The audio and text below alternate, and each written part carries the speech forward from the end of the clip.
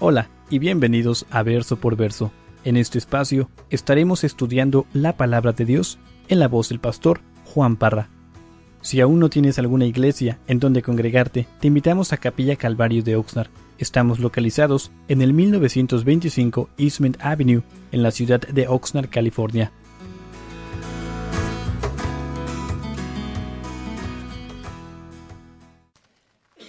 Filipenses 4. ¿Quién está contenta o contento en esta mañana? Porque sí, ustedes me pueden ver a mí, pero yo los puedo ver a ustedes y yo puedo ver las caras que tienen. Y entonces, es la ventaja de acá, se puede ver. Hermanos, regocijémonos en el Señor. El Señor es bueno, Él es fiel. Y nosotros somos débiles, fallamos. Y tenemos un Dios que nos ama, que nos da perdón, nos cambia. Debemos estar agradecidos de que tenemos un Dios como ese, no como los demás dioses falsos que primeramente no existen, pero el hombre los ha inventado. Hermanos, este capítulo 4 es muy interesante. Vamos a ver la primera porción de Filipenses capítulo 4 en esta mañana, pero todo el libro ha sido una bendición, tan siquiera para mí, yo no sé ustedes, para mí ha sido una bendición de ver cómo este hombre de Dios, a pesar de todos los problemas que ha vivido, sabemos de que en este momento se encontraba encarcelado, mas sin embargo escribe cartas para animar a los hermanos de Filipos, no solamente para animarlos, para exhortarlos, básicamente para decir, no se agüiten, tienen un Dios que los ama y que se cuida, se preocupa y los va a cuidar. Y eso es lo que vamos a ver en esta mañana. Vamos a ver una porción. Aquí rápidamente quiero que leamos el primer verso, donde dice, así que, hermanos míos, amados y deseados, gozo y corona mía, estad así firmes en el Señor, amados. Señor, te damos gracias porque tú nos amas. Tú nos amas como no nos podemos imaginar, Señor. Y en esta mañana, Señor, queremos escuchar tu voz, esa voz dulce que nos hable a nuestras vidas, Señor.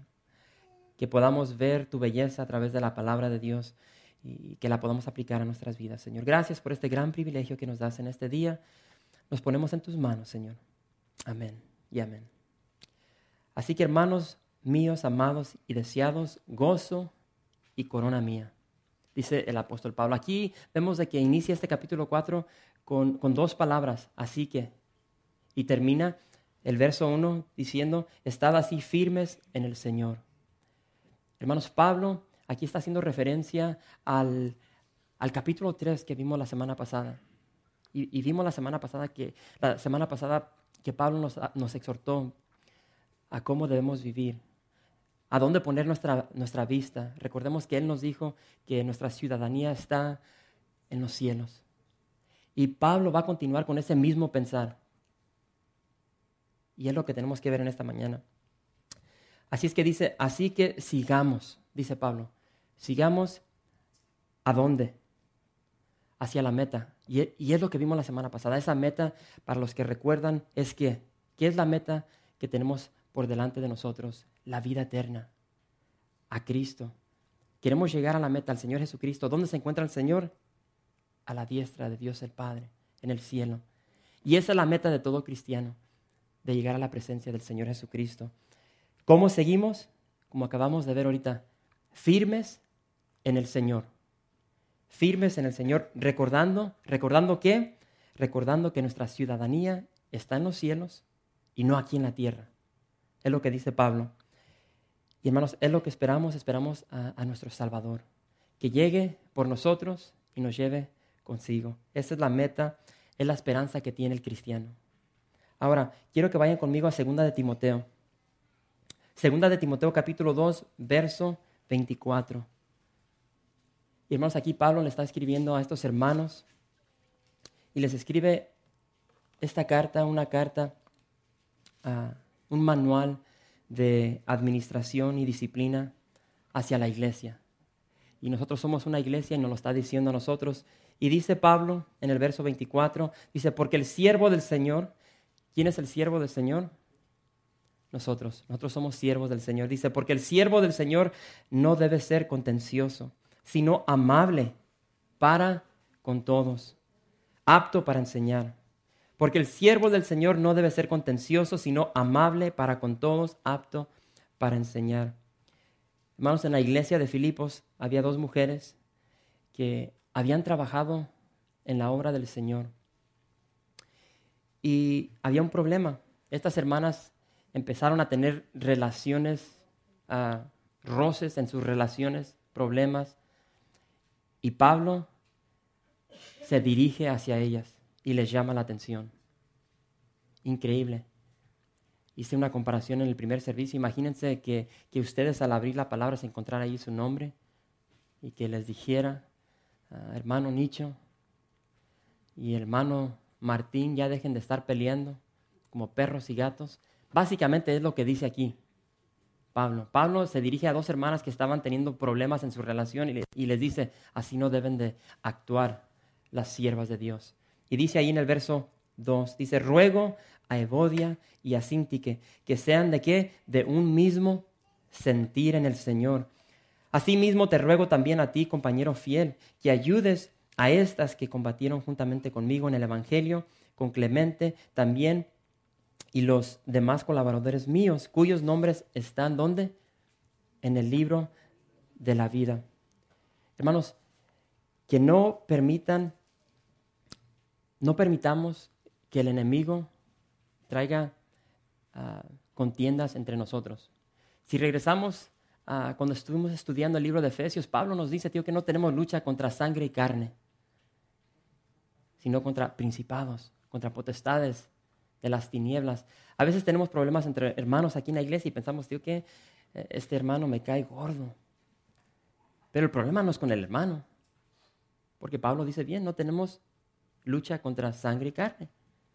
En otras palabras, contra seres humanos. Tenemos problemas contra el enemigo y nos dejamos usar por el enemigo para que haya contiendas y problemas entre hermanos. Y no podemos dejar que estas divisiones, estas facciones lleguen al cuerpo de Dios. Porque como dijo Abraham a su sobrino Lot, somos hermanos, ¿sí? Hermanos, hagamos todo lo posible para estar en paz con todo hombre.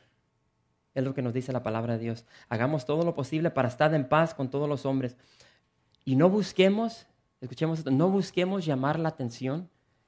Muchas veces nos hacen algo y ¿qué es lo que hacemos? Reaccionamos y queremos defendernos y buscamos una oportunidad para llegar a un hermano o a una hermana y no puedo usar esa palabra, insultar a ese hermano o a esa hermana, a vengarnos. Queremos tomar todo en nuestras manos, pero eso no es lo que debe ser. Eso no es lo que debe hacer el cristiano. Y vamos a ver ahorita, quiero que vayan conmigo a Romanos capítulo 12, verso 14. Romanos capítulo 12, verso 14. Y lo podemos ver aquí en la pantalla. Le voy a pedir al hermano si puede apagar la luz de arriba.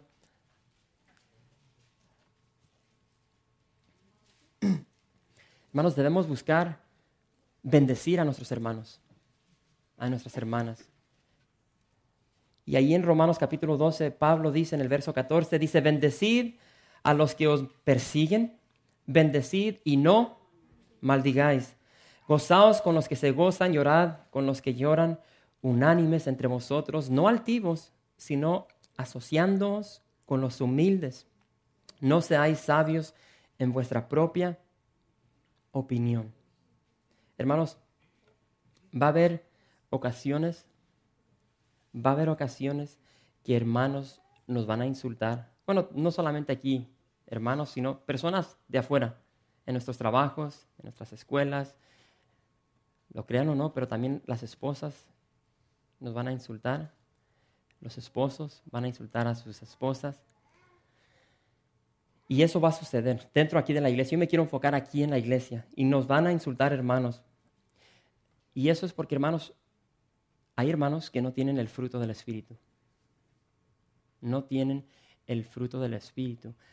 Muchas veces en nuestras emociones nos ofendemos. ¿Y qué es lo que queremos hacer? Queremos reaccionar y queremos defendernos, queremos vengarnos. Y eso no es lo que dice Pablo que debemos hacer. Aquí nos dice una vez más, bendecid a los que os persiguen, bendecid y no, ¿qué? maldigáis. Y después Pablo en el verso 16 dice, unánimes entre vosotros, no altivos, hermanos, que no se nos suba la sangre a la cabeza. Si te dicen algo que te ofendió o algo que ofendió a tu esposa, a tu hijo, no dejes que eso se te suba a la cabeza y vas a hacer una reacción, vas a reaccionar de una forma que vas a ofender. Dice Pablo, no seas sabio en tu propia opinión. Y muchas veces cuando nos ofenden, ¿qué es lo que queremos hacer? Tío, ¿qué? Tú me dijiste esto, ahí te va una peor. No debemos hacer eso. Y hermanos, yo tengo un dicho, si se lo quieren aprender, es un dicho hermoso que me enseñó mi mamá. Es un proverbio, dije en la mañana, un proverbio de mi mamá. Y mi mamá me dijo de una edad chiquita, dice, mi hijo, nunca andes buscando pleitos. Dice, si alguien te ofende, está bien, no le hagas caso. Es mejor que haya un loco y no dos. Y ese es un proverbio bonito de mi mamá. Y es mejor que haya un loco y no dos. Hermanos, debemos vestirnos con Cristo. Pablo continúa y dice ahí en el verso 17, todavía estamos en Romanos 12, verso 17, dice, no paguéis a nadie mal por mal, procurad lo bueno delante de todos los hombres. Procurad, ¿qué? Procurad lo bueno delante de todos los hombres. Si es posible, en cuanto dependa de vosotros, estad en paz con todos los hombres. No os venguéis vosotros mismos, amados míos, sino dejad lugar a la ira de Dios, porque escrito está, mía es la venganza, yo pagaré, dice el Señor. Y Pablo lo dice ahí, en blanco y negro, dice, si es posible. Hermanos, como muchos de ustedes ya saben, a veces no es posible, a veces mendar esas relaciones entre hermanos, porque hay hermanos que no quieren, quieren vivir en esa amargura, en ese dolor. Siempre quieren ser contenciosos. ¿Por qué? Porque viven en la carne, no viven en el espíritu. Entonces tenemos que entender, Pablo dice, si es posible, lo que dependa de nosotros, hagamos todo lo posible para estar en paz con los hombres. Pero no siempre es posible, tenemos que ver eso. Hermanos, vamos a pasar por muchos problemas, muchas aflicciones en nuestras vidas. Todos van a pasar por aflicciones. El día de hoy, yo estoy seguro de que hay muchos de nosotros aquí que estamos pasando por dolor, desesperación. Y a veces no entendemos por qué suceden estas cosas, pero pasan en nuestras vidas. Y sabemos de que David, ese grande hombre de Dios, conforme al corazón de Jehová, dice la palabra de Dios, él vivió por mucha aflicción en su reino, con sus hijos. Si tienen problemas con sus hijos, hermanos, yo sé que sus problemas no son tan graves como los de David. Los hijos de David lo querían matar. El rey a quien servía lo quería matar. Él anduvo en el desierto por 15 años huyendo de un hombre que lo quería matar. Y él escribió en el Salmo 34, dice, muchas son las aflicciones del justo, pero de todas ellas le librará Jehová. Hermanos, sea cual sea tu problema en este día, confía en el Señor, de que Él es más grande que ese problema que estás pasando. Y Él te va a liberar, así como liberó a David. Si estás ahorita pasando por el desierto, así como David, confía en el Señor. Él te va a dar esos manantiales de agua y va a calmar esa sed que hay dentro de ti. Amén. Ahora veamos lo que Pablo dice aquí en el verso 4. Pablo dice, regocijaos en el Señor siempre. Otra vez digo, regocijaos. Regocijaos en el Señor, ¿cuándo? Siempre, hermanos. ¿Estás pasando por problemas en este día? La palabra de Dios te dice, regocíjate. Regocíjate siempre. Siempre. No solamente cuando todo va bien. Dice siempre. Siempre regocíjate en el Señor. Ahora, hermanos, Pablo no estaba loco. No le faltaban tornillos en la cabeza. Él sabe lo que está diciendo. ¿Por qué? Porque él fue inspirado por el Espíritu Santo. Y él dice, regocijaos siempre. Siempre. Y nos exhorta a gozarnos siempre en el Señor. No en nuestros problemas. Si estás pasando por un divorcio, el Señor no te dice, regocíjate que te está dejando tu esposo o tu esposa. Dice, no, regocíjate en el Señor. ¿Por qué? Porque Él es más grande que ese divorcio. Él es más grande que esos hijos rebeldes. Él es más grande que nuestras finanzas. Él es más grande que nuestra salud. Hay hermanos que pasamos por problemas físicos y el día de hoy, hermanos, el cáncer. Un ejemplo, ahorita por donde quiera se escucha sobre el cáncer. Lo más horrible que te pueda causar el cáncer es la muerte. Y si eres cristiano, en cuanto a ese cáncer se consuma tu cuerpo y dejes de existir, te vas a la presencia del Señor. Por eso tenemos que ver que el Señor es más grande que todo. Y hermanos, yo por eso me regocijo, todos pasamos por problemas.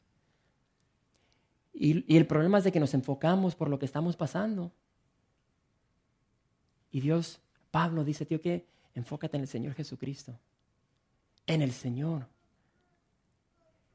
Imagínense ese día cuando estén en la presencia del Señor, de poder abrazarlo, de poder verlo. Se nos va a quitar esa duda porque siempre vemos estas películas, vemos fotos de cómo se ve el Señor de pelo largo, si es negrito o güerito. Hermanos, lo vamos a ver por primera vez.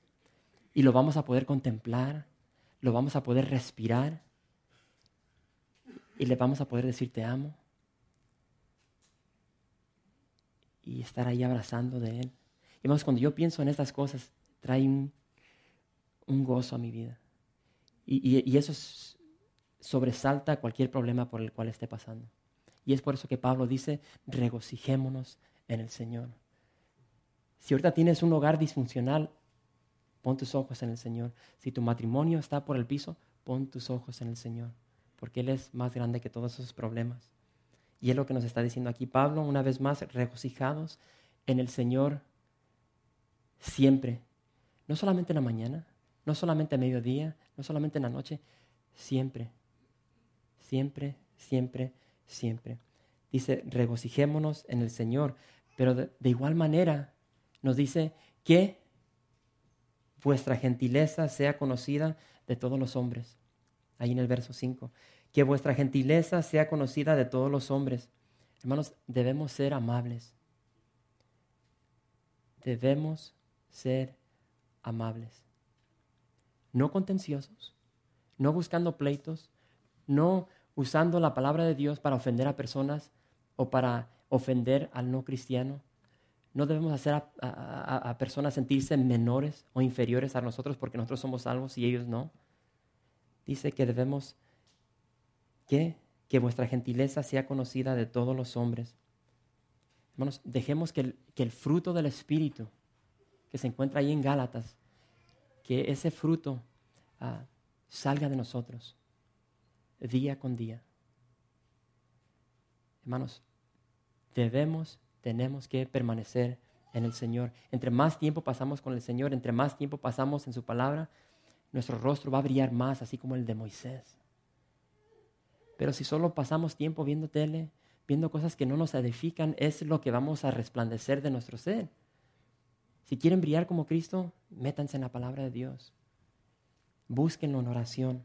Pablo continúa y dice ahí en el final del verso 5 de que nos da el motivo por el cual debemos vivir de esta manera. Porque el Señor está cerca. El Señor está cerca, hermanos. El Señor puede llegar en esta mañana. Bueno, ya son tardes. El Señor puede llegar. Y imagínense ahorita que llegara. Nos vamos a ver todos. Bueno, vamos a ver. Vamos a volar. ¿Qué se va a sentir? Hermanos, el Señor ya llega por su esposa. Llega a nuestro esposo. ¿Recuerdan esa parábola en los evangelios de las vírgenes imprudentes? Bueno, no seamos imprudentes. Estemos listos para la llegada de nuestro esposo. Y es lo que nos dice Pablo. Vamos a continuar y dice ahí en el verso 6. Vamos a ver esta otra exhortación de Pablo y dice, por nada estéis afanosos. ¿Por qué, hermanos? Bueno, no les voy a hacer la pregunta porque en la mañana hice la pregunta y un hermano, pregunté qué significa nada y un hermano contestó y dice, un gato sin cuerpo y sin cola. ¿Y qué significa nada? Y alzó la mano y dice, un gato sin cuerpo y sin cola. Pues la verdad no es nada, ¿verdad? Pero dice ahí Pablo, por nada estéis afanosos. Por nada. Nada significa nada y nada es nada. Así es que por nada estéis afanosos, por nada. Por nada estéis afanosos, dice Pablo, si no sean conocidas vuestras peticiones delante de Dios en toda oración y ruego con acción de gracias. Pablo dice, tío, que no se agüiten, no se preocupen, no estén ansiosos. Al contrario, dice ¿qué? Que vuestras peticiones. Tenemos necesidad, sí, todos tenemos necesidad. Dice, tienes necesidad, no te preocupes, levanta tus peticiones delante de Dios. ¿Con qué? Con acción de gracias, con ruego.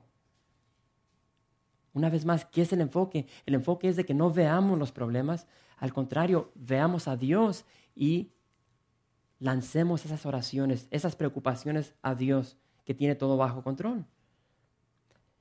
Y si hacemos eso, dice la palabra de Dios ahí en el verso 7, y la paz de Dios, que sobrepasa todo entendimiento, guardará vuestros corazones y vuestros pensamientos. ¿En quién? En Cristo Jesús. Y hermanos, guardamos tantas cosas dentro de nosotros.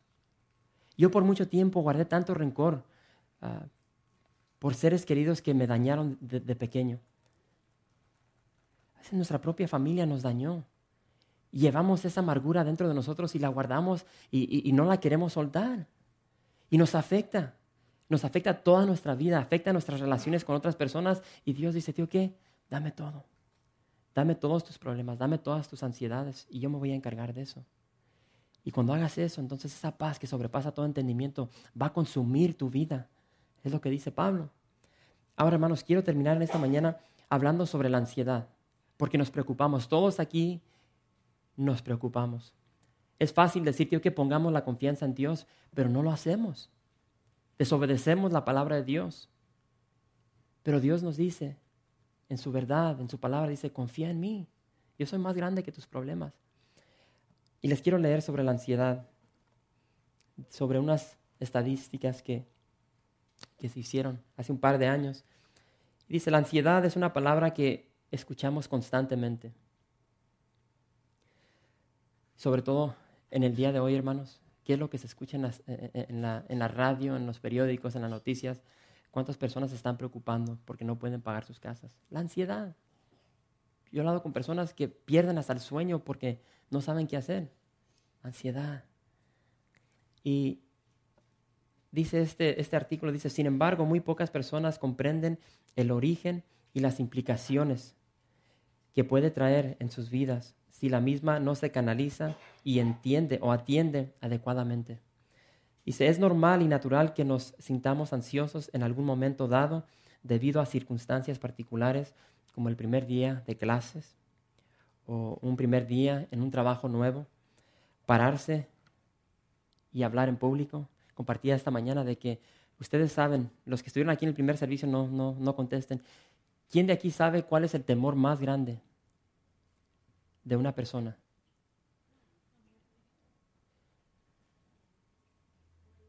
Morir. El temor número 1. Una estadística que se llevó a cabo. El temor más grande de una persona es pararse enfrente y hablar enfrente del público. Yo no sé de usted, cuántos de aquí les ha tocado hablar enfrente de personas y, hermanos, da muchos nervios. Da nervios. Un día cálelo. Un día le voy a preguntar a un hermano que pase aquí arriba y, hermanos, te tiemblan te sudan las manos, empieza uno a tartamudear. ¿Ustedes piensan que yo tartamudeo? Yo no tartamudeo, es porque me pongo nervioso aquí arriba. El segundo temor más grande es la muerte. Hermanos, hay personas que tienen más temor de hablar enfrente de la gente que morir. Y para los que lo han hecho, hermanos, da mucha ansiedad. Y yo les digo que a veces cuando me toca dar mensajes fuera de aquí como que ya me estoy acoplando con ustedes y me siento a gusto, pero cuando tengo que ir afuera, cuando tengo que ir abajo a dar un mensaje en inglés, hermanos, hasta pierdo sueño. Es increíble. La ansiedad, el poder que tiene. Ahora quiero darles unas estadísticas de un mensaje que dio el pastor. Y dice, la clínica Mayo declaró que del 80 al 85% de los pacientes en esta clínica estaban allí internadas por una causa directa de la ansiedad. Del 80 al 85% estaban internadas por cuestión de ansiedad. Y hace unos años un artículo apareció en una revista médica titulada ¿Es el estrés la causa de todas las enfermedades? El autor del artículo dice que a principios del siglo las bacterias se consideraban el centro de atención. El día de hoy, la ansiedad. La ansiedad ha sustituido a las bacterias. El estrés nos afecta a todos. Pero en la sociedad actual el estrés se ha ido por el borde, dice este artículo. Los investigadores están descubriendo la relación entre la ansiedad y la depresión. Físicamente conduce a las enfermedades de corazón, conduce al cáncer, artritis, problemas gastrointestinales, úlceras y el abuso de drogas y alcohol. La preocupación puede llevar a la violencia doméstica e incluso al homicidio o al suicidio. Este se ha convertido en un grave problema. Los expertos dicen que para hacer frente al estrés se ha convertido en la prioridad número 1 de salud en estos años en los cuales estamos viviendo. Ahora consideremos estas estadísticas. Dice, 25 millones de ciudadanos americanos tienen alta presión sanguínea debido al estrés y a la ansiedad. 1 millón más desarrollan alta presión arterial cada año. Así que cada año va aumentando este número por 1 millón. 8 millones de personas tienen úlceras del estómago.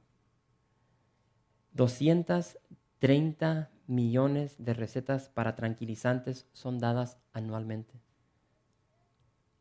Imagínense el efecto de la ansiedad y del estrés. ¿Es un problema? Sí. Un grande problema. Y Pablo nos dice, por nada estéis afanosos. ¿Cuál es la cura? ¿Cuál es la respuesta a la ansiedad, al estrés?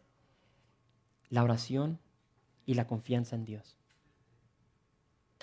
Oración y confianza en Dios. Y típicamente, ¿qué es lo que hacemos? Cuando tenemos un problema, vamos con un hermano. Como que queremos escuchar de un hermano, lo podemos palpar, lo podemos escuchar.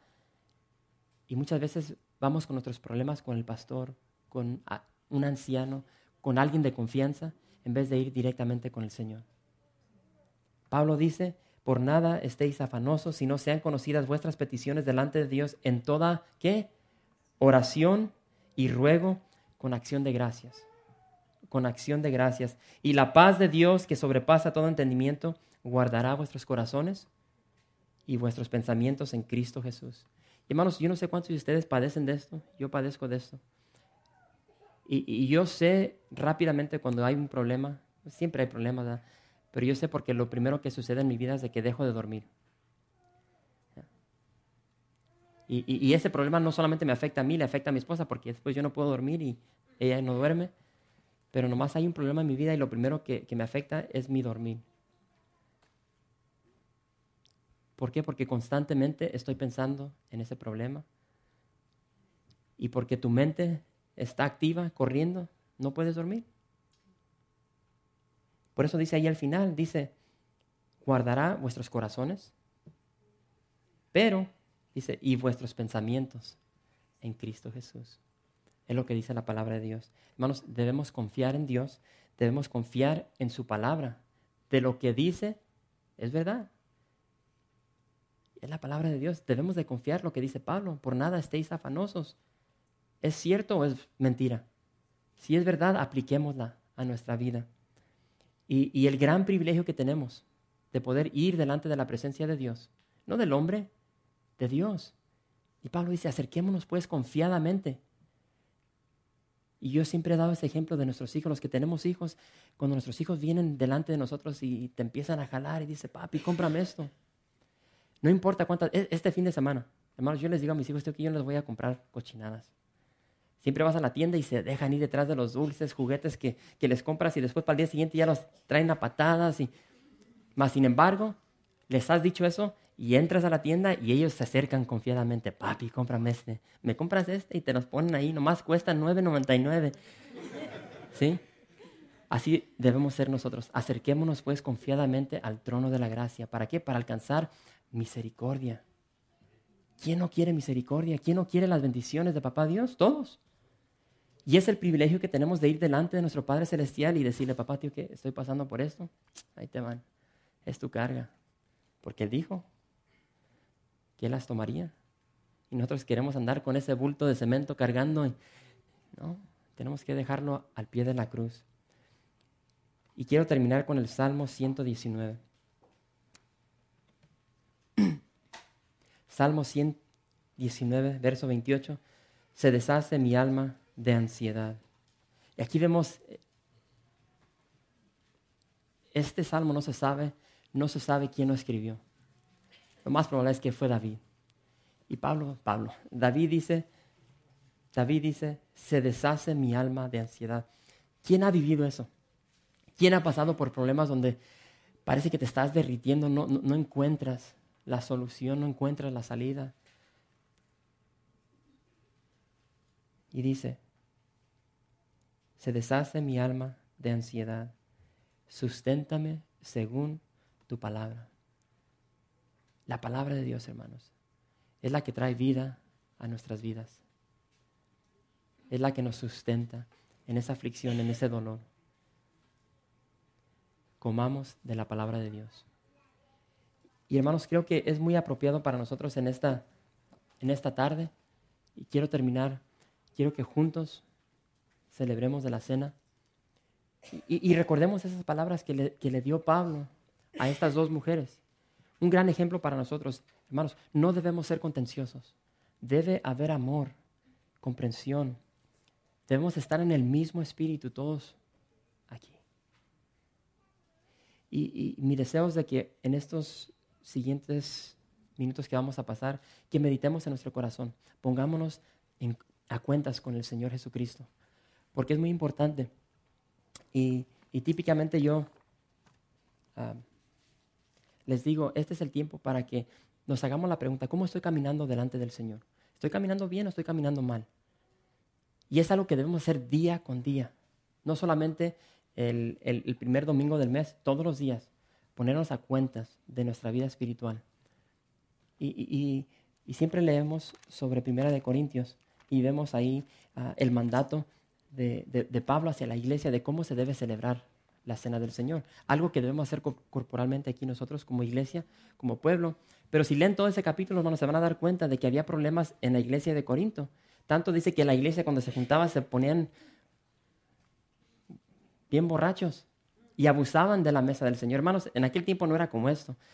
Es como lo que vamos a hacer después del servicio. Vamos a ir a la casa de la familia Velasco y vamos a tener ahí comida, vamos a celebrar, compartir. Eso era lo que hacía la iglesia antes. Pero había envidias, había egoísmo. Había un grupito que se juntaba allá y ellos no querían los ricos, ellos traían sus manjares y acá los pobritos que tenemos más frijolitos, ellos comían sus... Y así era. Y Pablo les dijo que ustedes están locos, así no debe ser el cristiano. Debemos compartir la mesa del Señor. Tiene que haber unidad y es lo que debe haber entre nosotros. ¿Por qué? Porque recordamos ese gran sacrificio de amor que hizo el Señor Jesucristo. Y hace una gran advertencia y le dice, tengan cuidado de cómo participan, de cómo comen de la cena del Señor, porque hay muchos que abusan de ella y por eso el día de hoy ya están muertos. Y ese llamado es para nosotros, no para los no creyentes, son para los cristianos, que ya conocemos de la palabra de Dios, que ya conocemos lo que el Señor hizo por nosotros. Entonces por eso les digo, tengamos cuidado, reflexionemos del Señor, pidamos perdón antes de participar de la cena, porque no es un juego. Y le voy a pedir a mis hermanos si pueden pasar. Su hermano Alex, ¿puedes pasar? Raúl, Y le voy a pedir a Marcos si puede pasar. Hermanos, mantenga la copa, el pan en sus manos hasta que todos la tengamos. Haga una oración de agradecimiento, de perdón al Señor. Y vamos a adorar al Señor. Que esta sea parte de nuestra adoración hacia Él, recordando que Él nos ama. Nos ama tanto que dio su vida por nosotros. Así es que, en cuanto agarre su copa, su pan, medite sobre el significado de lo que estamos haciendo y demos gracias al Señor. Gracias por visitar calvariooxnard.org. En este sitio web podrás encontrar información fresca cada semana, como los servicios previamente grabados, los cuales están disponibles para ti para que los puedas escuchar en cualquier momento. Estamos seguros que este material será de gran edificación espiritual para tu vida y para tu familia. La visión de Capilla Calvario de Oxnard es ser como Jesús, aprendiendo y viviendo la palabra de Dios.